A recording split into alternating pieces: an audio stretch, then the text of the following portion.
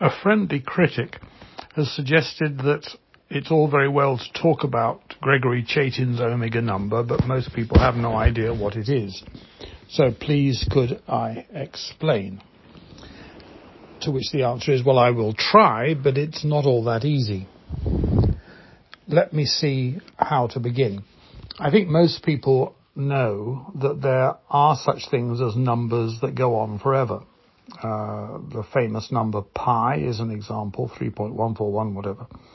The square root of 2, 1.414, etc., is another. But there are infinitely many of them. So if you want to write down the true value of pi in the normal digital notation, you simply can't. It goes on forever, it never stops, it never repeats, and it would exhaust all the resources of the universe and then still be running if we were to try. However, if we calculate pi, or if we calculate the square root of 2, either of them, or any of the others, the square root of 3, 5, 6, 7, 11, whatever, we will always get an infinite number, infinitely long number, and we will always get exactly the same one. Now, if I don't want to go into details, I'm sure you don't want me to either, but if you try and calculate these numbers, then you usually use a series. In other words, you calculate something where you calculate the first term and the second term and the third term, and the series value gradually moves towards the true value. So that if you, for example, have used 2 or 3 terms of the series, you might get pi to 2 decimal places. If you've used 10, you might get it to 3. If you use 20, you might get it to 4. And you go on and on and on. And the reason why things change is, of course, because of things like carries. If you add 1 to 99, you get a carry that produces a change in the 100th place, in the third digit. And the same thing happens with infinite series, that later terms create changes that affect earlier terms. But in the case of pi and root 2, these things are reasonably regular and even controlled, so that you can say quite easily that if you want to know pi to, let's say, 20 decimal places, there is, using a particular series, you will need to take 100 terms or something. All right, so I hope the idea that you can have a sequence of numbers that represent another number and that they gradually move towards the true value the more terms you take is so far reasonably clear. In the case of Chaitin's omega, something very similar happens, but there are at least two very important differences. We know how to calculate pi, and we know how to calculate the square root of 2. Both of them can be done using relatively short programs that simply generate one number after another by calculating the values of a particular series of terms. So you could say that both the square root of 2 and the value of pi are reducible to a relatively short program, so that even though the number is infinitely long, you can find it out just by running this very short program forever.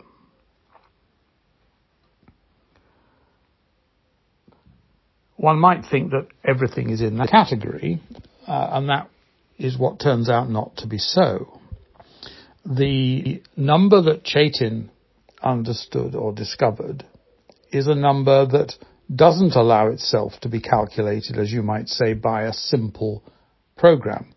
You can't use, and here of course I'm just being figurative, but suppose we could calculate pi using a program that was 1,000 characters long.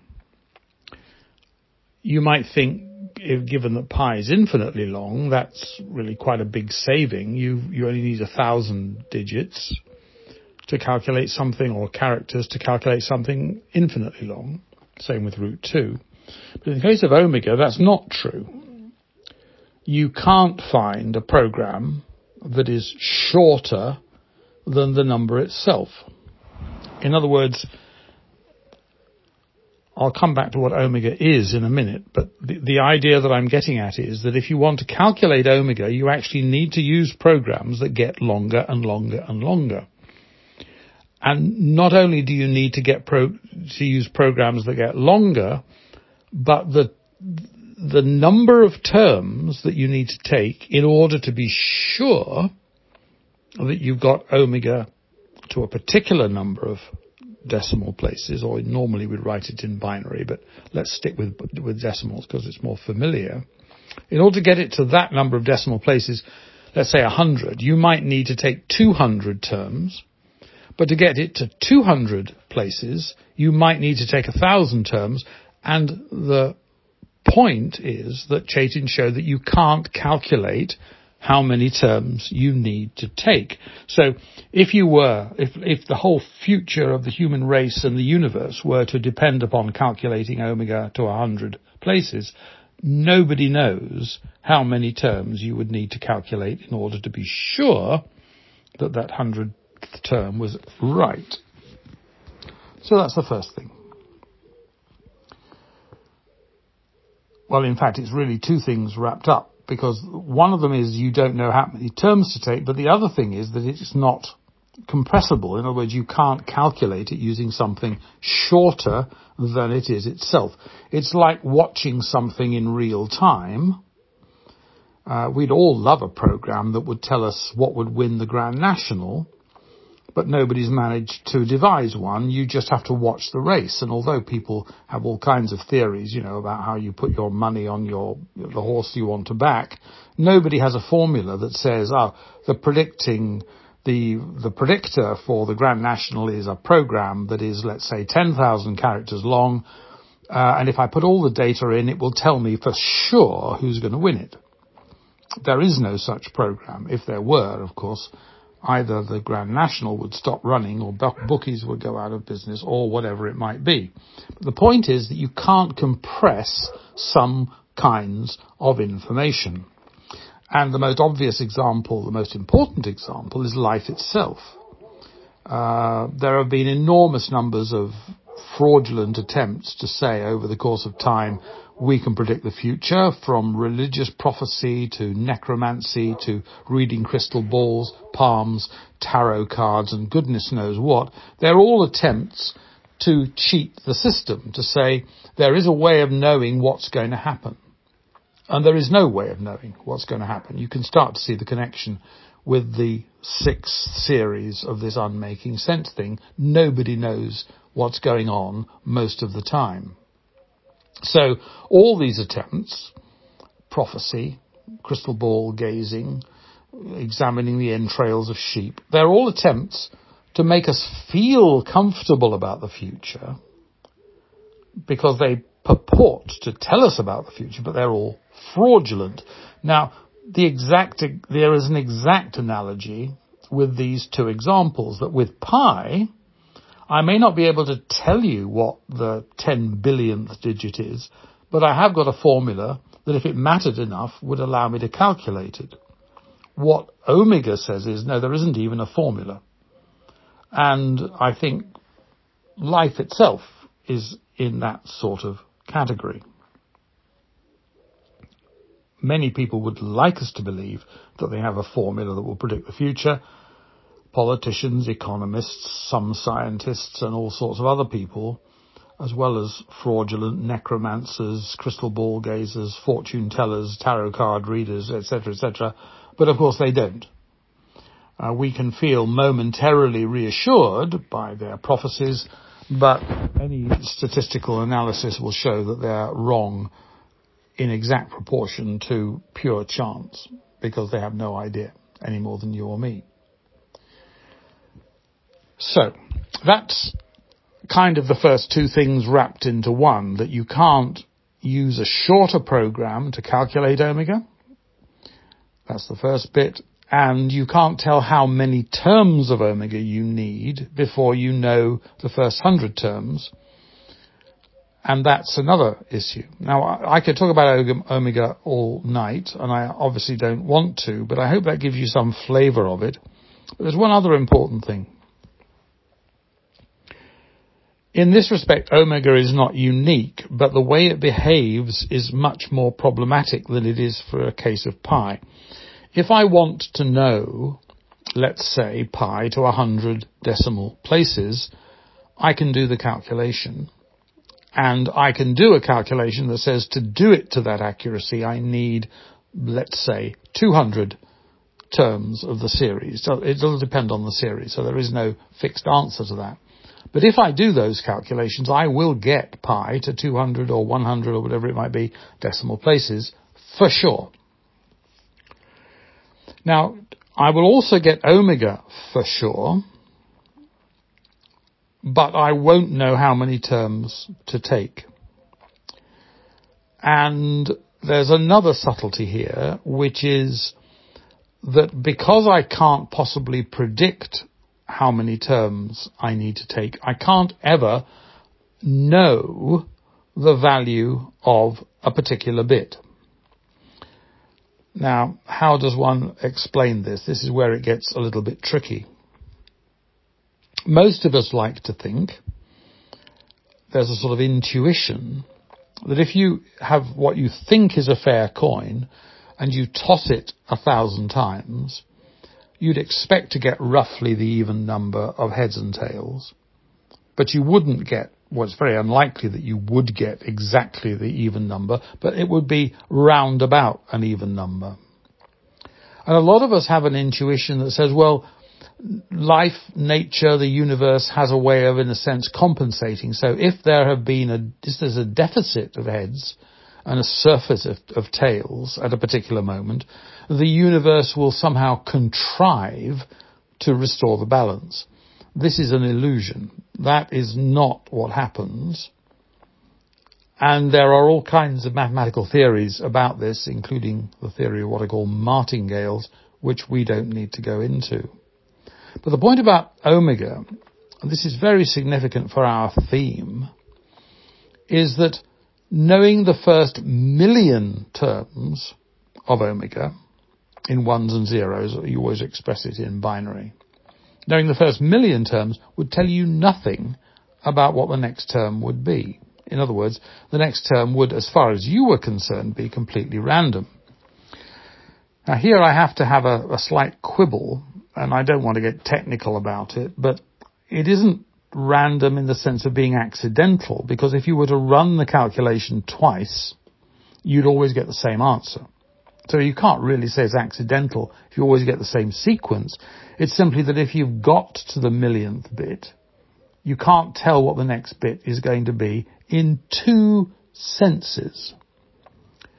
And this, I think, is the point where this turns from just being an explanatory podcast into being something that perhaps has more pith in it. We like to think, human beings like to think, science likes to think, that if you know enough about the past, you can predict the future. If we were smart enough to look at the world from the beginning of time until now, we think, we would be able to devise a law, a series of laws, what scientists nowadays are popularly calling a theory of everything, that would tell us what was going to happen next. This is exactly like the necromancer, crystal ball gazing, etc., etc. And what the omega number says, and what I believe, is nothing will tell us what's going to happen next. In other words, I don't believe that there is a law, other than the way the universe actually behaves, that will tell us what's going to happen next, even for a nanosecond. So that even if we were to analyze the first 1,000,000 bits of omega, or indeed anything else, including the history of the universe, we would never come up with a formula on a t-shirt or elsewhere, like the formula for pi, in other words, we would not find a short formula, a simple algorithm, a simple program that we could run forever to generate all the digits. There just isn't one. And one of the reasons why there isn't one is because the universe is not compressible. It's not reducible. You can't summarize it in some terms that make it, as you might say, shorter than it is. Because if you could, then the prophets and the necromancers and the crystal ball gazers, etc., would have something in their favour, and they, to my mind, quite obviously don't. So all of this stands to support the view that nobody knows what's going on most of the time. If I look at the history of the world and say, because of the way it has been, I can predict what's going to happen next, I'm almost certainly either a fool or a fraud. Because if the universe is like Omega, what happens next can't be predicted. Now, I want to make a point here, and I'm sorry if it seems very technical. I actually disagree with Chaitin at this point. He thinks that what the next number is random or accidental, but I don't see how you can reasonably say that it's random or accidental if running the same calculation twice will always generate the same sequence. We may not know what it is, but that's not the same thing as saying that it isn't something definite. Or, if you like, that running the program that generates the sequence 1,000,000 times always generates the same sequence. You simply can't say that it's there randomly. It's only that for our purposes, we simply can't know it. So, the universe, some people think this, I again don't, but the universe could be conceived, thought of as a huge computer program that is basically obeying some deep logical rules, algorithms or whatever that are determining where it's going next. But we can't know that because we're a part of it. We are relatively stupid in relation to it. And we might like to think, with our mathematics and our science and everything else, that we know what's going on and we can predict the future, but we can't. So nobody has any idea what's going on. All the sense that we are making of the world, all the sense we have ever made of the world has been just an attempt to make ourselves feel more comfortable in it, more at home in the universe. But things happen, stuff happens, change happens. Things come out of nowhere, and although retrospectively we may think of all sorts of reasons why they happened, we haven't a hope of predicting them. And that's exactly as it is in the case of Omega, although, as I say, I don't think that means that it's random or that it's accidental. I think it's just running according to a set of rules that we don't get. And if you think that makes me a determinist, you'd be wrong, but that's a topic for another day. So I hope that this has at least given you some idea of what Omega is all about. I'm sorry it's been so long. I hope it's not been completely incomprehensible, but believe me, it's not that easy. Thank you for listening.